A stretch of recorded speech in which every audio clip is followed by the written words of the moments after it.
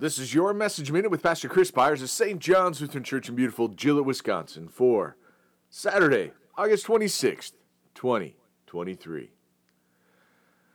So we do not lose heart. Though our outer self is wasting away, our inner self is being renewed day by day. For this light, momentary affliction is preparing for us an eternal weight of glory beyond all comparison, as we look not to the things that are seen, but to the things that are unseen.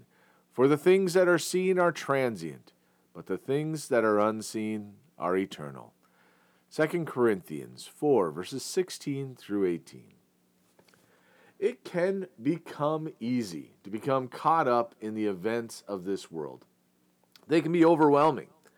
God wants us to see differently the suffering and struggles that we see, the voices that cry out against us, who believe differently than what the world wants us to believe. The actions and words of our faith are not meant to be changed or modified because the world's ways are changing. The Word of God is unchanging, but we hold on to the hope and promise that is eternal. We see a hope that extends far beyond what we imagine as being so wonderful in the world. The power of our faith is not in the acceptance of the things of the world, but in the acceptance of Jesus Christ. Christ is not against the world, but stands by the Father and the Holy Spirit in things that are against him. God's ways stand contrary to the ways of the world because the world has rejected God. It began in the garden and has extended throughout history as we watched the rejection of God over and over again. Yet our Lord continued to give hope and put His Spirit in the hearts of men and women to proclaim His glory. God chose the people of Israel, and in sending His Son, He has chosen us who believe in Jesus. When people curse or turn their backs on the Bible, it is not God's rejection of them, but quite the opposite.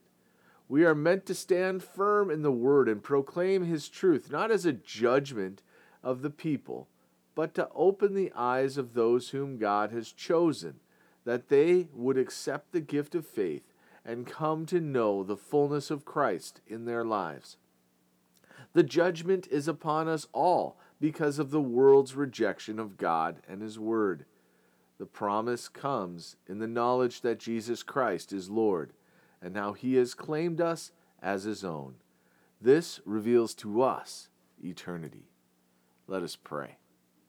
We thank You, our Heavenly Father, through Jesus Christ, Your dear Son, that You have kept us this night from all harm and danger.